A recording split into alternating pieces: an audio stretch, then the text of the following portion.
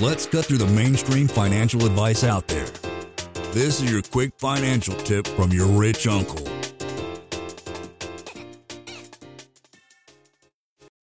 Hey everybody, I got my ass kicked today by this little workout. It reminded me a lot about what people are going through their daily life on a weekly basis.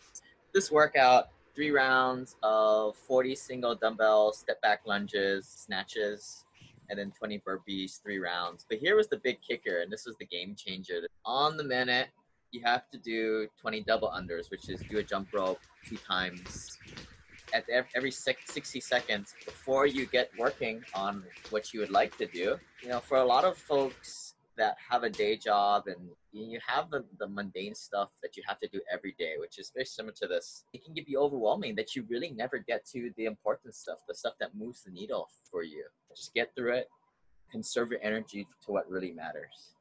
And then we became one with the main. Lane is not a lawyer, CPA, but the dude did quit his engineering job and now owns thousands of rental properties. Learn more about the secrets of the wealthy. Join our community at thewealthelevator.com/club. And if you're looking for a longer form podcast, also subscribe to the Wealth Elevator podcast.